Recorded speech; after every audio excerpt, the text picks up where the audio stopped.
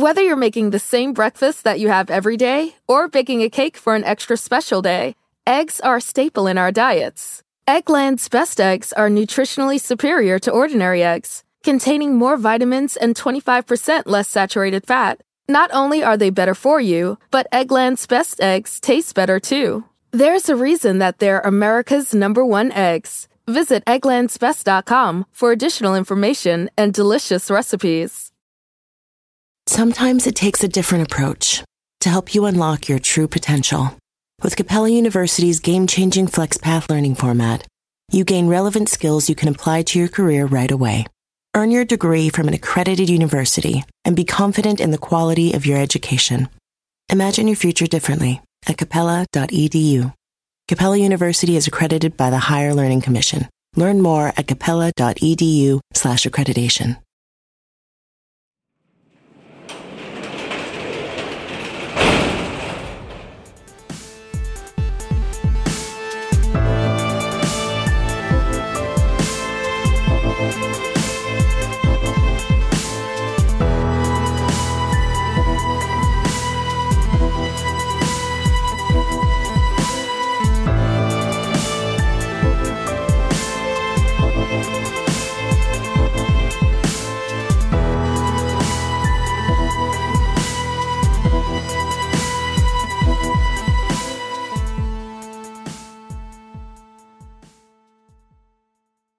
Welcome to True Crime Garage. Wherever you are, whatever you are doing, thanks for listening. I'm your host, Nick, and with me, as always, is a man that would like to remind us all that a man who catches a fly with chopsticks can accomplish anything. He is the Captain. I'm just like you. The only difference is when my pants are on, I make gold records. It's good to be seen, and it's good to see you. Thanks for listening. Thanks for telling a friend.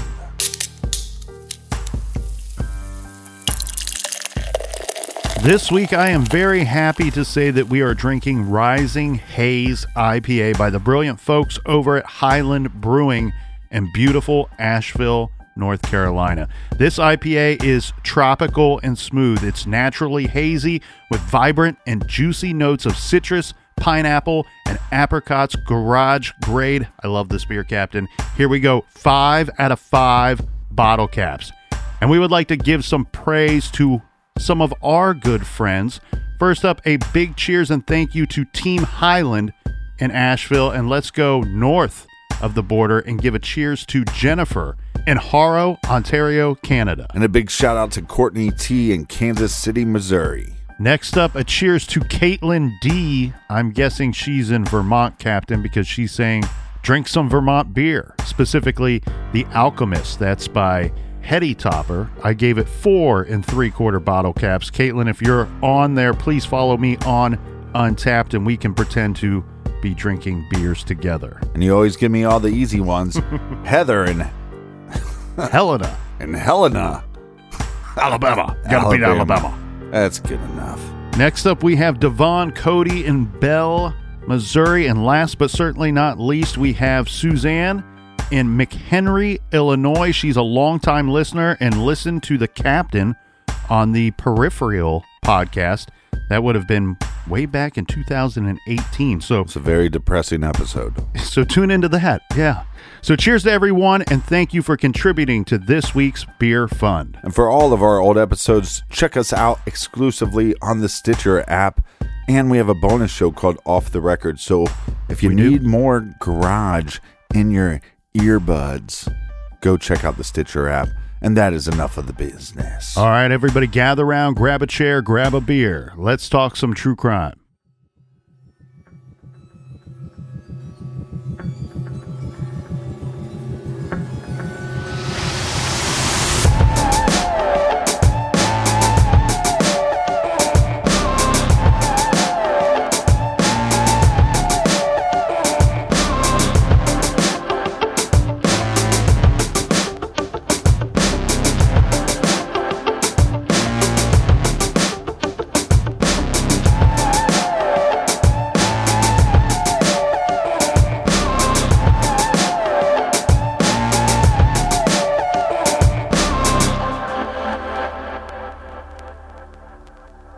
A lust murder, is one of the most heinous crimes committed by man. While not a common occurrence, it is one which frightens and arouses the public, as does no other crime. Of primary concern are those factors which differentiate the lust murder from the more common sadistic homicide. Physical evidence present at the scene may assist in determining the responsible individual or individuals and possible personality characteristics of the murderer. The material presented is not applicable to all such crimes and perpetrators, but rather the majority. The data presented is based upon examination of case reports, interviews with investigative personnel, and a careful review of the literature. The lust murder is unique and distinguished from the sadistic homicide by the involvement of a mutilating attack or displacement of the breast, rectum, or genitals. Further, while there are always exceptions, basically two types of individuals commit the lust murder. These individuals are labeled as organized non-social and disorganized asocial personalities. The lust murder is premeditated in the obsessive fantasies of the perpetrator. Yet the killer may act on spur of the moment when the opportunity presents itself. That is to say, the murderer has precisely planned the crimes in his fantasies, but has not consciously decided to act out those fantasies until the moment of the crime. Consequently, the victim is typically unknown to the killer.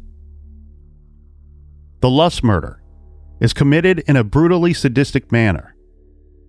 While the victim may be either male or female, the crime is predominantly heterosexual and intraracial in nature. The victim's body exhibits gross mutilation and may have been subjected to excessive stabbing or slashing with a sharp instrument. The victim's death typically occurs shortly following the abduction or attack, and the mutilation that takes place follows death. Seldom will the lust murderer use a firearm to kill, for he experiences too little psychosexual gratification with such an impersonal weapon. Most frequently, death results from strangulation, blunt force, or the use of a pointed, sharp instrument. The investigator may find that the victim has been bitten on the breast, buttocks, neck, abdomen, thighs, or genitals. Limb or breast amputation, or in some instances total dissection, may have taken place. Frequently, the murderer will take a souvenir, normally an object or an article of clothing belonging to the victim, but occasionally it will be a more personal reminder of the encounter: a finger, a lock of hair, or a part of the body with sexual association. The souvenir is taken to enable the murderer to relive the scene in later fantasies. The killer here is acting out his fantasy, and complete possession of the victim is part of that fantasy. The killer may be compelled to return to the scene. What set of circumstances create the individual who becomes the lust murderer? It is generally accepted that the foundation of the personality is formed within the first few years of life. While extreme stress, frequent narcotic use, or alcohol abuse can cause personality disorganization in later life, it is the early years that are critical to the personality structure and development. Seldom does the lust murderer come from an environment of love and understanding. It is more likely that he was an abused or neglected child who experienced a great deal of conflict in his early life and was unable to develop and use adequate coping devices. Had he been able to do so, he would have withstood the stresses placed on him and developed normally in childhood. The lust murderer is premeditated in obsessive fantasies. Fantasy provides them an avenue of escape from a world of hate and rejection. Dr. James Reinhard, in his book Sex Perversions and Sex Crimes, has written, "A study of these cases almost invariably reveals a long struggle against the forward thrust. By fantasy, the murderer attempts to wall himself in against the fatal act, while at the same time gratifying the compulsive psychic demands in the development and use of fantasy. These sadistic fantasies seem always to have preceded the brutal act of lust murder. These fantasies take on all sorts of grotesque and cruel forms. The pervert, on this level of degeneracy, may resort to pornographic pictures, grotesque and cruel literary episodes, out of which he weaves fantasies. On these, his imagination dwells until he loses all contact with reality, only to find himself suddenly impelled to carry his fantasies into the world of actuality. This is done, apparently by drawing human objects into the fantasy. The victim may represent something he desires sexually, but is unable to approach. This is True Crime Garage, and this is the Slayer's Book of Death.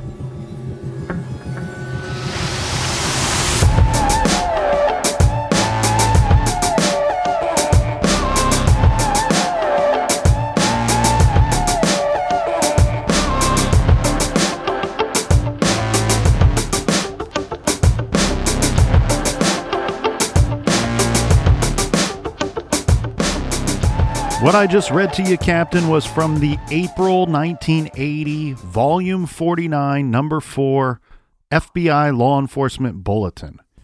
This is a law enforcement bulletin from the FBI that goes out to inform and educate law enforcement agencies and other departments within the FBI. It's my favorite volume. That's right. It's at the top of the stack on your collector's batch that you have of all of the FBI bulletins. I don't know if this is still a current thing, to be honest with you, but I had often read in other books where Roy Hazelwood and John Douglas cited this bulletin, and they would reference this bulletin, the article that they wrote for the April 1980 edition. I'd never read the full article itself, and I was lucky enough to find it, and I wanted to include what is my own summary, a summarized version of that article, because it's many pages long and it goes off into a few different areas that are not so important for our case today. But in general, Captain, the bulletin will discuss things like training, administration, operations, community relations, and all sort of things from fighting crime to just the day-to-day operations of running any public service agency. They, of course, include info about who is wanted by the FBI and crime trends. In this release, they have a great section dedicated to crime problems, what they label as crime problems, and a lengthy and brilliant article put together by, of course, two of the Garage's favorites and two of the FBI's finest, Roy Hazelwood and John Douglas. Again, that was my summarized version, and I won't go into all of the reasons why it was summarized, but again, some of it's just not important to what we will be discussing today. A lot of it focuses on the differences between what they were calling the organized non-social and disorganized asocial personalities of these types of killers. I specifically left those parts out because that was 1980. And since then, we have learned that these same profilers and others agree that there is also what is called a mixed offender, one who exhibits both organized and disorganized criminal traits. And then to quote Douglas's 1997 book, Journey into Darkness, on page 240, Douglas writes in this article, meaning the FBI Bulletin article that we just read, "We, Douglas and Hazelwood, divided lust murderers into two broad categories, organized non-social and disorganized asocial. though we don't use the non-social and asocial terms much any longer. What that means, Captain, is not so much that they do not apply anymore, but they still apply. However, they apply differently than once thought back in the late 70s and 1980 when the article came out. We have learned, obviously, so much more about lust murderers and serial offenders and killers since then. The purpose of reading that summary in the trailer, one, is it's educational. And if we are not learning along the way in this garage journey, well, then we are just getting dumber. And I personally cannot afford for that to happen. That's the path I'm on, my friend. But two, because it's very much appropriate for this week's case. So if you have your Speedo on, Mr. Captain, let's dive in, shall we?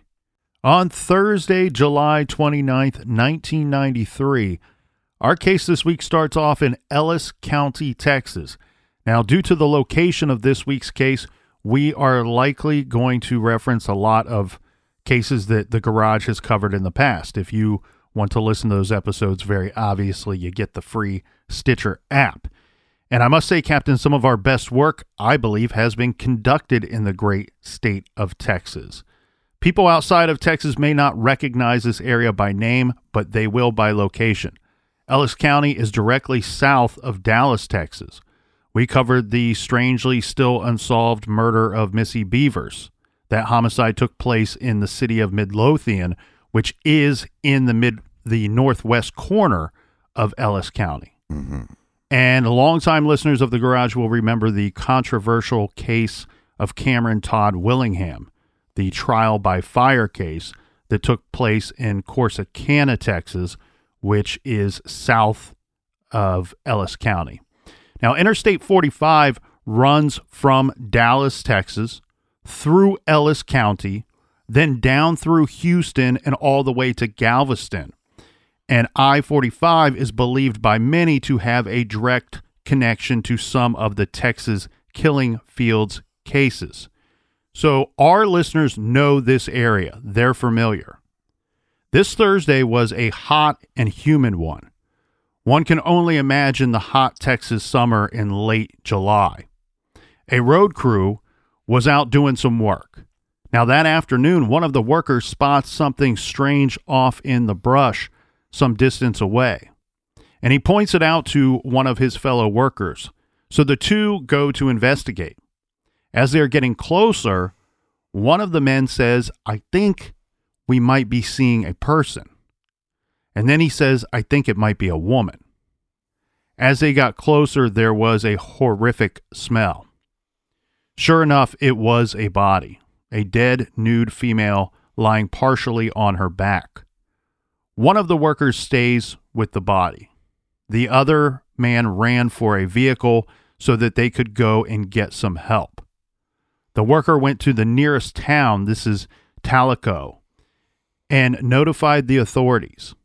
Now, we have the Ellis County Sheriff's Department on the scene. Here is what they found. It was, in fact, the nude body of a female, but because of bloating and the Texas heat, it was difficult to determine on site just about how long the body had been there. Adding to that, the body was missing both the head and hands. They had been removed and the body was covered in cuts. So deputies and detectives searched the immediate area. Now, of course, they are looking for clues and evidence, but in this situation, unfortunately, they are also looking for the female's clothing and the missing body parts. Right, but they would notice the head and hands immediately, but wasn't also her nipples cut off and her genitalia was mutilated? And there was a good deal of mutilation that was very obvious to the detectives on the scene that day. Now, during their search, they have an incredibly shocking find. The reports vary here, Captain, on the distance. Most state 100 yards away, so like a football field distance away. Right. One report says more than 200 yards away, but regardless, what they find is another body. This is the body of a young man. The workers were working near the Smith Creek Bridge. The female body was located in some brush and brambles off of this gravel road in this rural location. So an area not well traveled, a road not used often, right? The male boy was found again some distance away, but the body was partially in the creek, on the creek bank, somewhat near the bridge. Is his body mutilated? That's what's so strange here, Captain. We have all of this incredible amounts of horrific mutilation done to the female body, and it does not appear that there was any done to the male body. So does that point to the idea that he was just in the way? He was a casualty. She was technically this killer's hunt. Well, I think that they probably have a lot of initial suspicions, and I don't know what they are, but I think we can go through that somewhat here, because what we're really looking at is two very different crime scenes from one another, right? We already discussed the female found lying partially on her back, severed head and hands, completely nude and covered in cuts. The male victim, very quickly identified as no older than 15. You know, we don't have the same amount of mutilation going on to this victim. So we can visually take a look and go, this is a young male. And immediately, again, they're saying no older than 15, was lying face down. Now, he's completely clothed and no mutilation, no dismemberment. Yeah, shot twice in the head, and that's it. So the missing body parts were not found during the detectives' searches of this area. The Dallas Medical Examiner's Office determined that the boy was shot twice in the head, as you said. So we are not talking about a murder-suicide here. Although we have seen strange cases where there are two shots in a suicide, but it was very quickly determined that we're looking at a murder, a double homicide. Yeah. Well, and you could look at the hands as that's an identification marker. So did the killer take these hands it would be harder for you to identify her. And then obviously the head, but we've seen with Dahmer, and maybe of other killers that use the head as a trophy. Bundy was known to take some heads as well, and he used them for sexual gratification purposes, which is a whole nother disgusting topic. The male was shot with a .22 caliber gun, Captain. The female was shot as well in the back with what they could only determine to be a similar caliber weapon. So that makes you wonder, do we not find...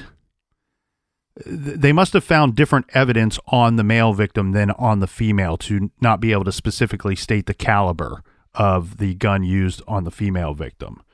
But she had been stabbed several times as well. The head was removed at the base of the neck with either a large hunting knife or an axe or possibly a hatchet. This is what the medical examiner's office is saying. So usually, Captain, when we are saying things like this, we think these were possibly the weapons used. That would usually indicate that we are not talking about something being removed with surgical precision. Right. There were also cuts all over the body, and she had extensive damage and wounds to her body. The abdomen had been cut open with a large cut down the center, almost like a Y cut, like you would typically see on a body once an autopsy had been performed. Well, it's possible that this killer is just using one instrument, using one knife, and that's it. Possibly, yeah.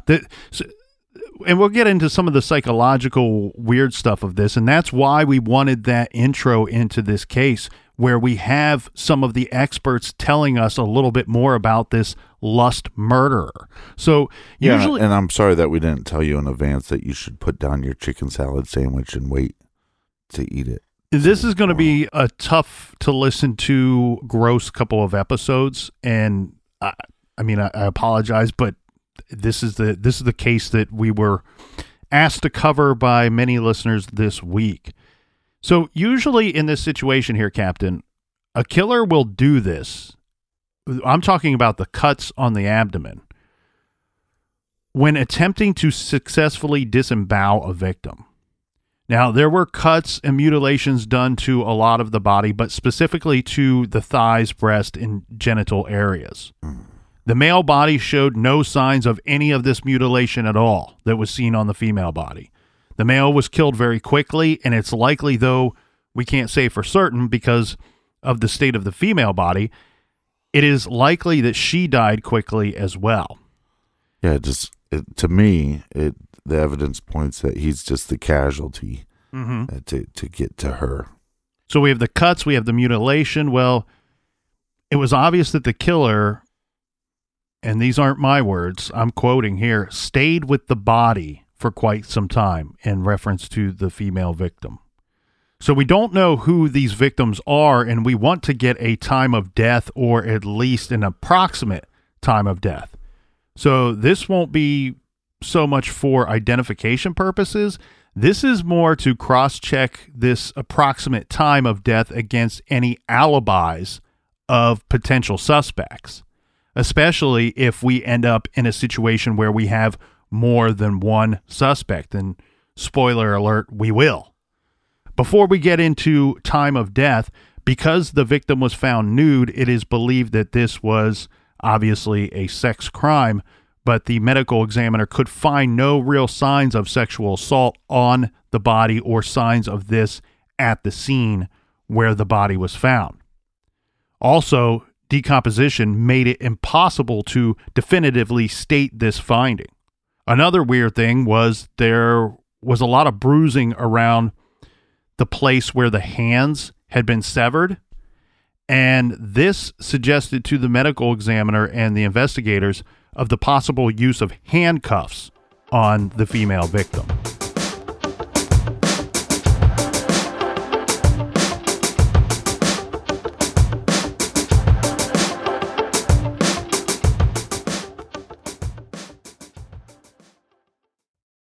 Do you want to set your child up for success? Of course you do. That's why you need to check out IXL Learning today.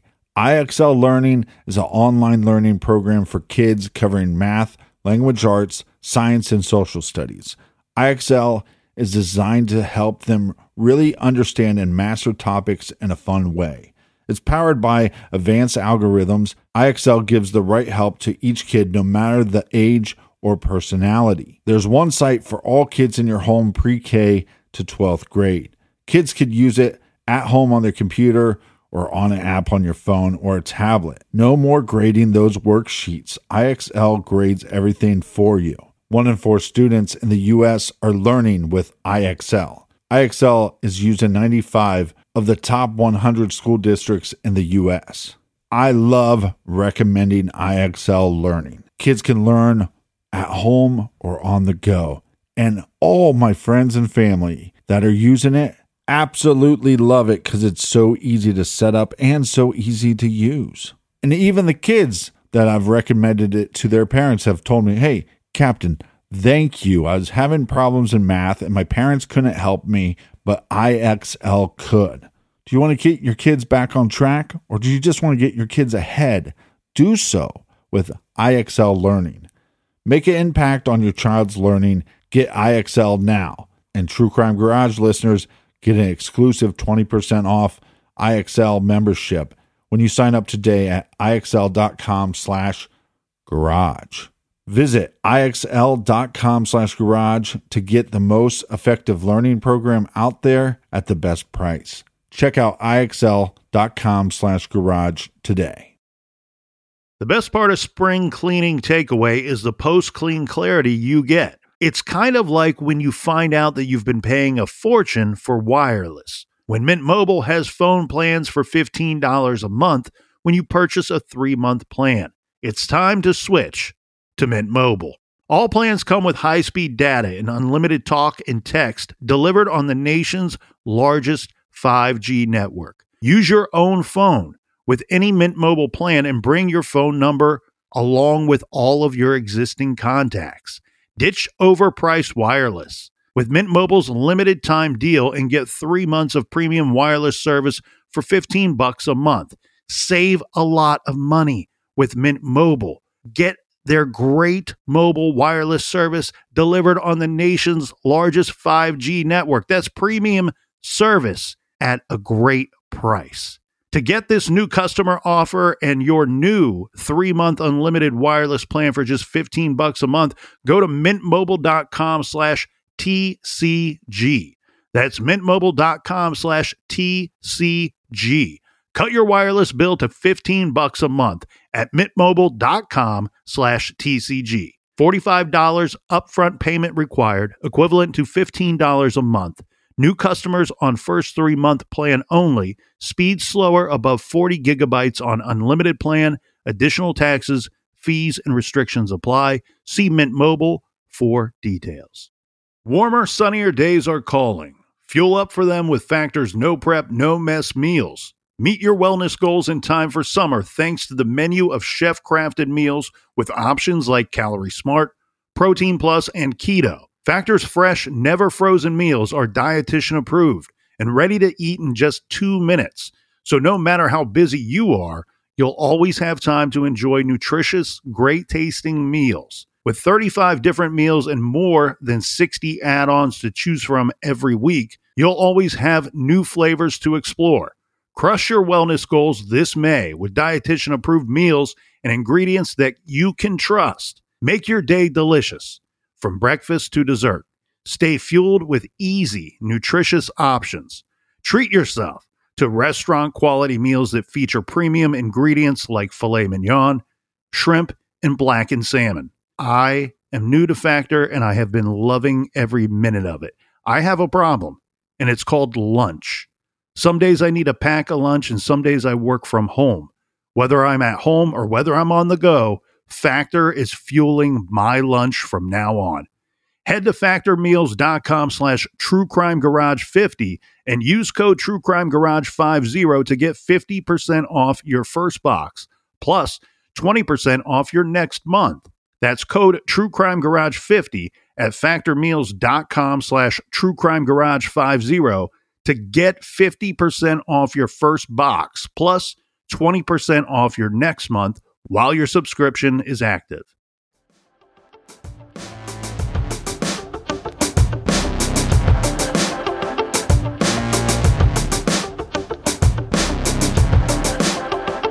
And we're back in our Speedos. We be back. Cheers to you, Captain. It was like nobody wanted to be the first one to cheers. Hey, it's hot outside. It's cold in the garage. We're a little bashful in our Speedos. Yeah, I got on not only do I have on my Speedo, but I have my Mighty Van Halen t-shirt on as well. So it's a good day in the garage. Put some pants on. The medical examiner found fly larvae on both bodies. What they will do is they're going to use this fly larva to help determine the approximate time of death, because as investigators, we have a lot of questions here, right? It looks like they were quite thorough with this. The medical examiner came to the conclusion, but also enlisted the help of an expert in this specific area. So getting the second opinion. This was provided by a forensic entomologist in Illinois. The two concluded the following. The estimated time of death of both victims was about 2 days prior, between the evening of July 26th and the early morning of July 27th. But we also have some major questions here for the detectives to work out. And one that you kept going to, but I wasn't ready to get to just yet, Captain, was why remove the head and hands? Well, the hands could be for a number of reasons, but like I said before, I think it'd be more so to stop you from identifying the body.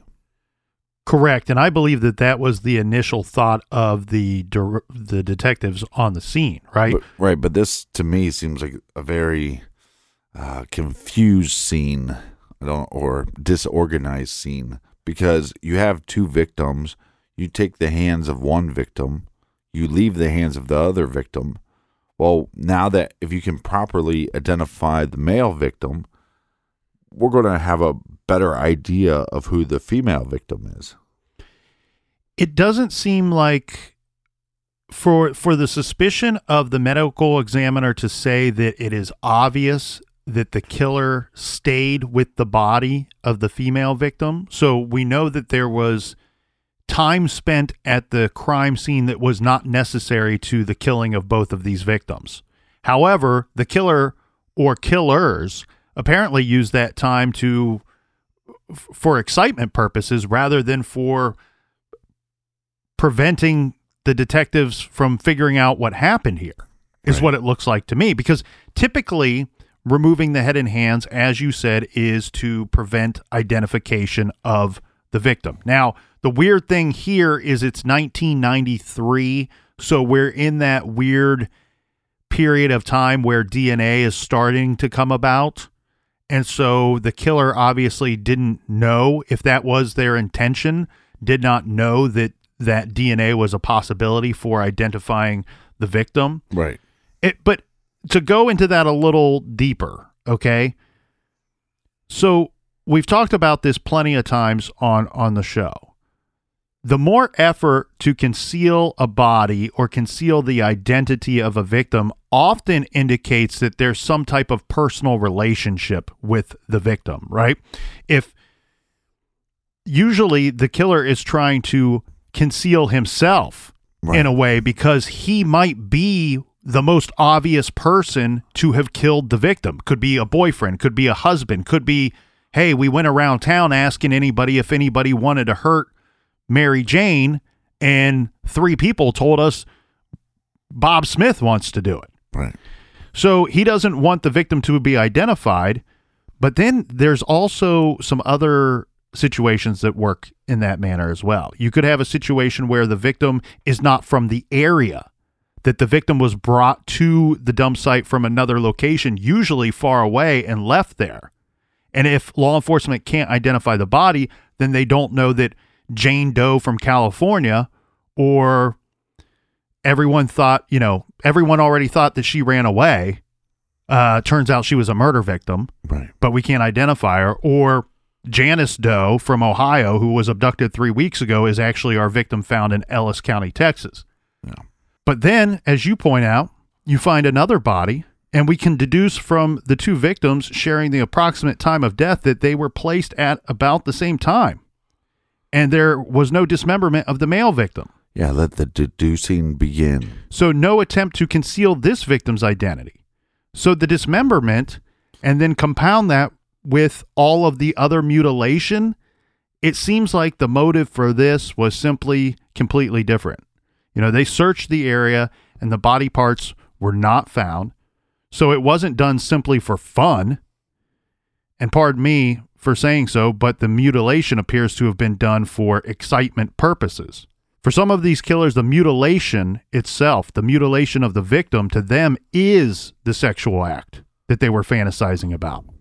For some, it's what investigators often refer to as playing with or examining the body. Right. That really happens. It's not so much sexual, it's more of a fascination. They want to examine the body, play with it. And then for others, and a lot of times you see this mixed in with the sexual aspect or both. Well, don't take this the wrong way. I don't want to have it come off insensitive, but it's kind of the idea of opening up a radio, for example. Like you have a radio, and you as a kid, and you go, well, how does this work? Well, what are all the pieces here?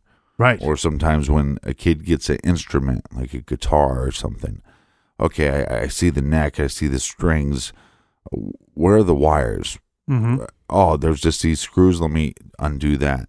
And so it's almost like you said, I mean, so, but what you're stating is that there's a sexual gratification from playing with the body. Well, there can be. And then again, there's other times, like you just stated, where they're fascinated with the body and want to take it apart and examine it. Again, it sounds insensitive to say this, but this is some of the science behind the psychology of some of these horrible monsters that perform acts like this that we are talking about today. There are reasons why the FBI and people study these types of horrific murderers so that they can get some kind of general understanding for why they do what they do and hope to be able to catch them faster.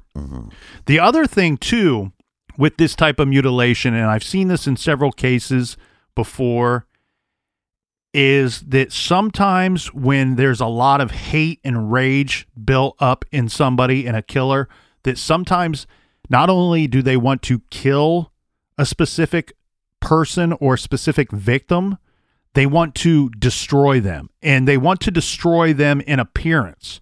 They want their body to not be recognizable when anybody finds it. They don't care that it's being found. In fact, they likely want the body to be found. Right. They want it to be found in that horrific manner because their goal was to not just kill that person, but destroy that person. And it could be the person is a surrogate for somebody else. Yeah, but maybe it's a like a conscious, subconscious type thing where it's like, so consciously you're destroying the body because you feel like there's something broken or destroyed inside you, or somebody destroyed that in you, right? And or then, subconsciously you could do that. Yeah, but also maybe that you're leaving the body behind because subconsciously, or I guess consciously, you want them to find that body because that's like a note. It's almost like a note saying, I was hurt, I was broken, I was all these things. Now come find me. Or this is what I'm capable of. Mm-hmm. I mean, it could be a little bit of both. Or it could be not thought out at all. And right. But what I do find that's interesting, one thing that we kept really going to time and time again in the trailer was the thought of a lot of times these killers fantasize about violence. They fantasize about killing, and they've actually thought about it and premeditated what they want to do for a long period of time, sometimes years, sometimes a lifetime.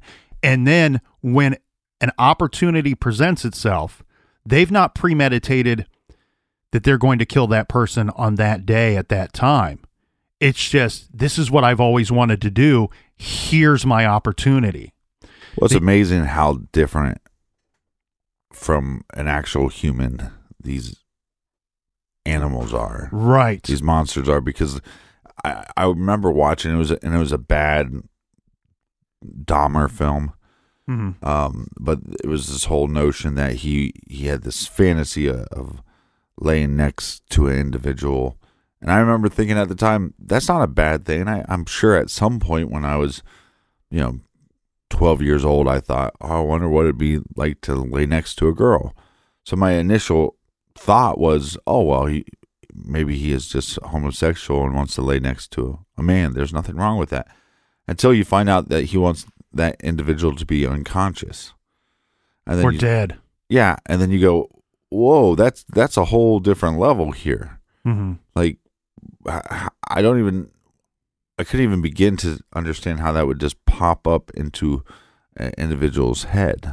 I think it works differently for everyone. For every single one of them. Yeah, I think that some it's always been there, and some it's a morphing into that over a period of time. And there's the psychology behind that is typically that the offender often feels rejected, or that they don't belong, they don't fit in, and that they could never please, so that on some kind of level they feel better in an intimate setting to be with somebody that is unconscious or already dead, because they cannot judge them. There's a lot that goes into it. And then really the other part of this too, in our case here, Captain, is it possible that the killer took these items as a souvenir, took the clothing, took the missing remains as some kind of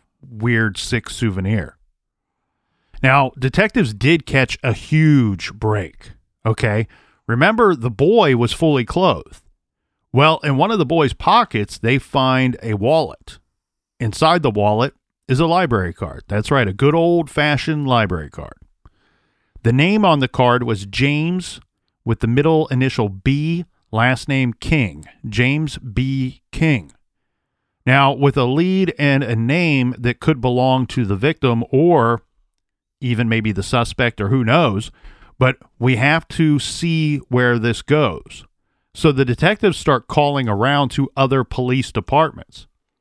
So, Captain, there is a small town about 15 miles away from our crime scene named Garrett. They learned from the officers in Garrett that they recently took a missing persons report. 2 teenage kids were missing, a boy and a girl. The boy was Brian King. The girl was his stepsister. The report was filed by the parents. So the detectives take the library card and a photo of the male victim, and they go to the home of the missing teenagers. There, detectives speak with the father of Brian King. They very quickly learn that Brian's real name is James Brian King. Okay, so the missing persons report says Brian King. They have this library card of James King, but they figure out the boy's real name is James Brian King, same as on the library card, James B. King. Right. The boy went by the name Brian. Now, everyone is fearing that the female victim is likely Brian's stepsister, Christina Ann Benjamin. The photo of the male victim is shown to the father of the missing kids. Oh. And he confirms that the male victim is, in fact, his 14-year-old son, Brian. And no one knows for sure, but again, the female victim, law enforcement is now working on the theory that that victim is the stepsister, Christina, who is age 13. Right. So who would want to kill a couple of teenagers? Well, the missing persons report will provide another good lead in this case. Brian's father said that on the night of the kid's disappearance, he woke up to see Brian talking to somebody in a tan sedan. So something wakes up James King. This was late, right around midnight. Right. Brian had asked if he could sleep outside. Summertime, do a little camp out in the yard. James goes over to the window after something wakes him up and sees Brian talking to someone. One report actually says talking to some people in a tan vehicle, which would imply that James saw more than one person in the vehicle. I don't have the actual police report, so I can't say for certain, but most reports say talking to some people or talking to someone, but everything says a tan sedan. Yeah. Now, this is interesting. And what's up with these killers in tan cars? Do they make... I don't see a lot of tan cars anymore. No. I mean, Bundy had a tan Beetle. Right. So what a weird... I'd like me a nice flesh-colored Cadillac. Give me a flesh-colored vehicle. Maybe that's the fascination. I don't know if I had kids, I'd let them sleep outside. Because I know when I was a kid, they put the tent outside, and then about midnight, the parents are probably asleep. Let's go. Maybe toilet paper, maybe egg a house, maybe what they call that ding-dong ditch where you ring the doorbell and then you take off running. Mm-hmm. Just stupid stuff. And then eventually the cops would come and be like, put your hands up. But then, you have... And Brian's young. I mean, he's 14 years old and talking to somebody in a tan sedan. This is an interesting detail because it's a detail that has been debated over the years, whether it was more than one person in the vehicle or just a driver. One thing that I think might be a possible answer here is that Brian was talking to someone in the vehicle. The vehicle contains the driver of the car, whoever that is. It sounds like Brian's father, James, did not have a good, clean visual of the people in the car. I think there was 2 people in the car, but I think that possibly the second person was Brian's stepsister, Christina. Right. So here's what we learned. Christina was asleep inside the house. She shares a room with her little sister. Now, James and his wife obviously did not know that Brian was missing technically until the next morning. Right. He saw Brian talking with someone in a car and just assumed, hey, it's one of Brian's friends, and that James went back to bed. The next morning, he first discovers Brian is gone and then discovers Christina is gone. The parents didn't phone this in right away because despite the kids being good kids, and neither of them had ever done anything like this, taking off in the middle of the night. They've never done this before. They don't call it in right away because of what James saw. The parents just assumed the two were out running around with some friends. This is also backed up because the little sister tells mom and dad the next day that around midnight, Brian came into the sister's bedroom, woke up Christina, telling her someone was outside. She should get up and sneak out. The family believed that this sounded like something that was pre-arranged. With both kids gone that day, the parents spent the day calling people that knew either Brian or Christina or both, and of course driving around, out conducting their own search for the two teenagers. When the kids were gone for a second night that morning, the parents notified the police. So now it looks like we have two teenagers sneaking out, meeting up with someone in a tan sedan. Right. The parents do not know who the vehicle belongs to. Of course, we should assume possibly an older kid here just based off of driving age. Yeah, and I don't mind the idea of assuming that maybe Brian's sister's in the car, but it's very possible, especially at that time of night. Let's say a 16 to 17-year-old kid with his license, he's driving his friend back home, and they stop and he talks to Brian, and then, hey, I'm going to drop off my buddy. I'll be right back. The other interesting thing, too, is you're also working on the theory that likely whoever took them that night or got them to leave willingly that night must know one or both of the teenagers. Yeah. There was some hair that was found at the body dump site. So at the crime scene, deputies found several strands of blonde hair. Christina had long blonde hair. So kudos to the detective and the deputies who noticed and took this stuff into evidence. Because of these hairs, the detectives asked the parents if they could collect some of Christina's hair from the house and compare it to what was found. And they did. The parents also provided an X-ray to police. Christina, not long ago, had an accident at school, and she broke her foot. The parents gave the X-ray to police so they could compare this. Here's what they found. The X-ray proved to be a match. The unidentified female had suffered the same injury. So they were pretty certain to begin with already, but now they had proof that the body was that of missing Christina Benjamin. The hair is a bit of a different story. So they found possible hair evidence in more than one location at the two body recovery sites. Some of the blonde hair belonged to Christina, and some of it did not. The hairs did not belong to Brian King either, so there is a chance the hair belongs to the killer. Right. So as far as leads go, it looks to me, Captain, like we are looking for the driver of a tan sedan who was out front at Brian and Christina's home around midnight just a couple days earlier, and this person may or may not have blonde hair. Well, just think about everybody in this case so far. I mean, think about the cops that have to show up at that scene and what they have to deal with. What they now will have to mentally picture for the rest of their lives. Think about the two workers that didn't sign up to be cops or detectives. Right. That were out. They signed up to work on roads. I work on roads. And they find the body of the female victim, and then they have to decide who's going to stay with the body while the other person goes and gets help and notifies the authorities.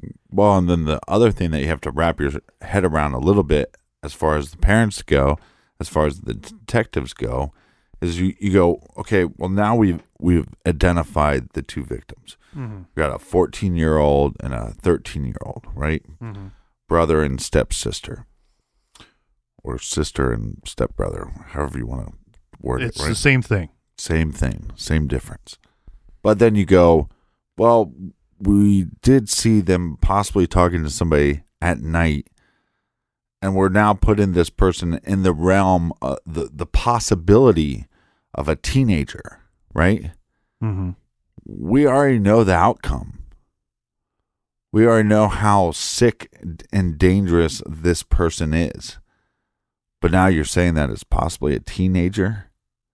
I mean, that's a lot to, I think, to deal with and wrap your head around. Well, you're right, because immediately now, if you're thinking that one or both of the victims knew the perpetrator or the perpetrators, right, that they would have been someone that ran in one or both of their circles, and most likely putting them closer in age or similar in age to the victims.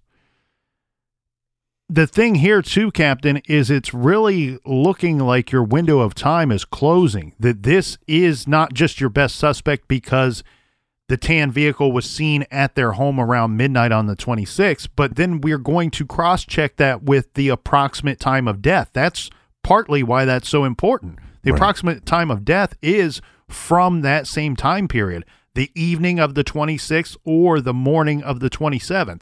So we have a small window here. If this person in the tan sedan was not the killer, then they have a lot of explaining to do, and then we need to further our timeline past that person for our victims before they end up dead at that dump site. Right.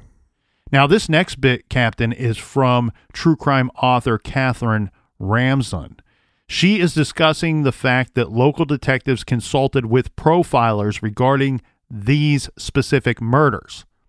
She says, the profilers went on to describe this killer as organized, antisocial, and fitting the typical behavior profile of what they called a lust murderer.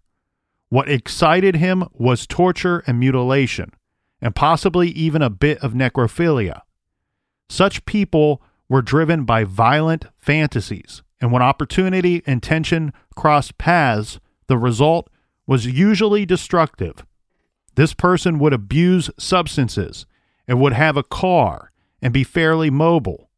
He would collect weapons and take souvenirs from the crime scene. He would also attend to media coverage and collect articles about his crimes. The motive was typically wrapped up in rejection, hostility towards society, and an erotic attraction toward violence.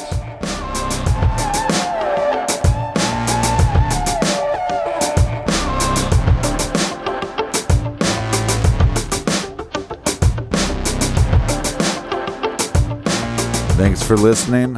If you like the music, go to our website, click on the music page, and there's so much more to get to tomorrow. And if you don't like the music, go to our website and click on the music page. We just really want you to do that. If you don't like the music, then go to the vlog and tell Nick all about it. Tell me all about it. Yes, that's right. Hey, we appreciate you stopping by our garage today. We got a lot more to get to tomorrow. Until then, be good, be kind, and don't litter.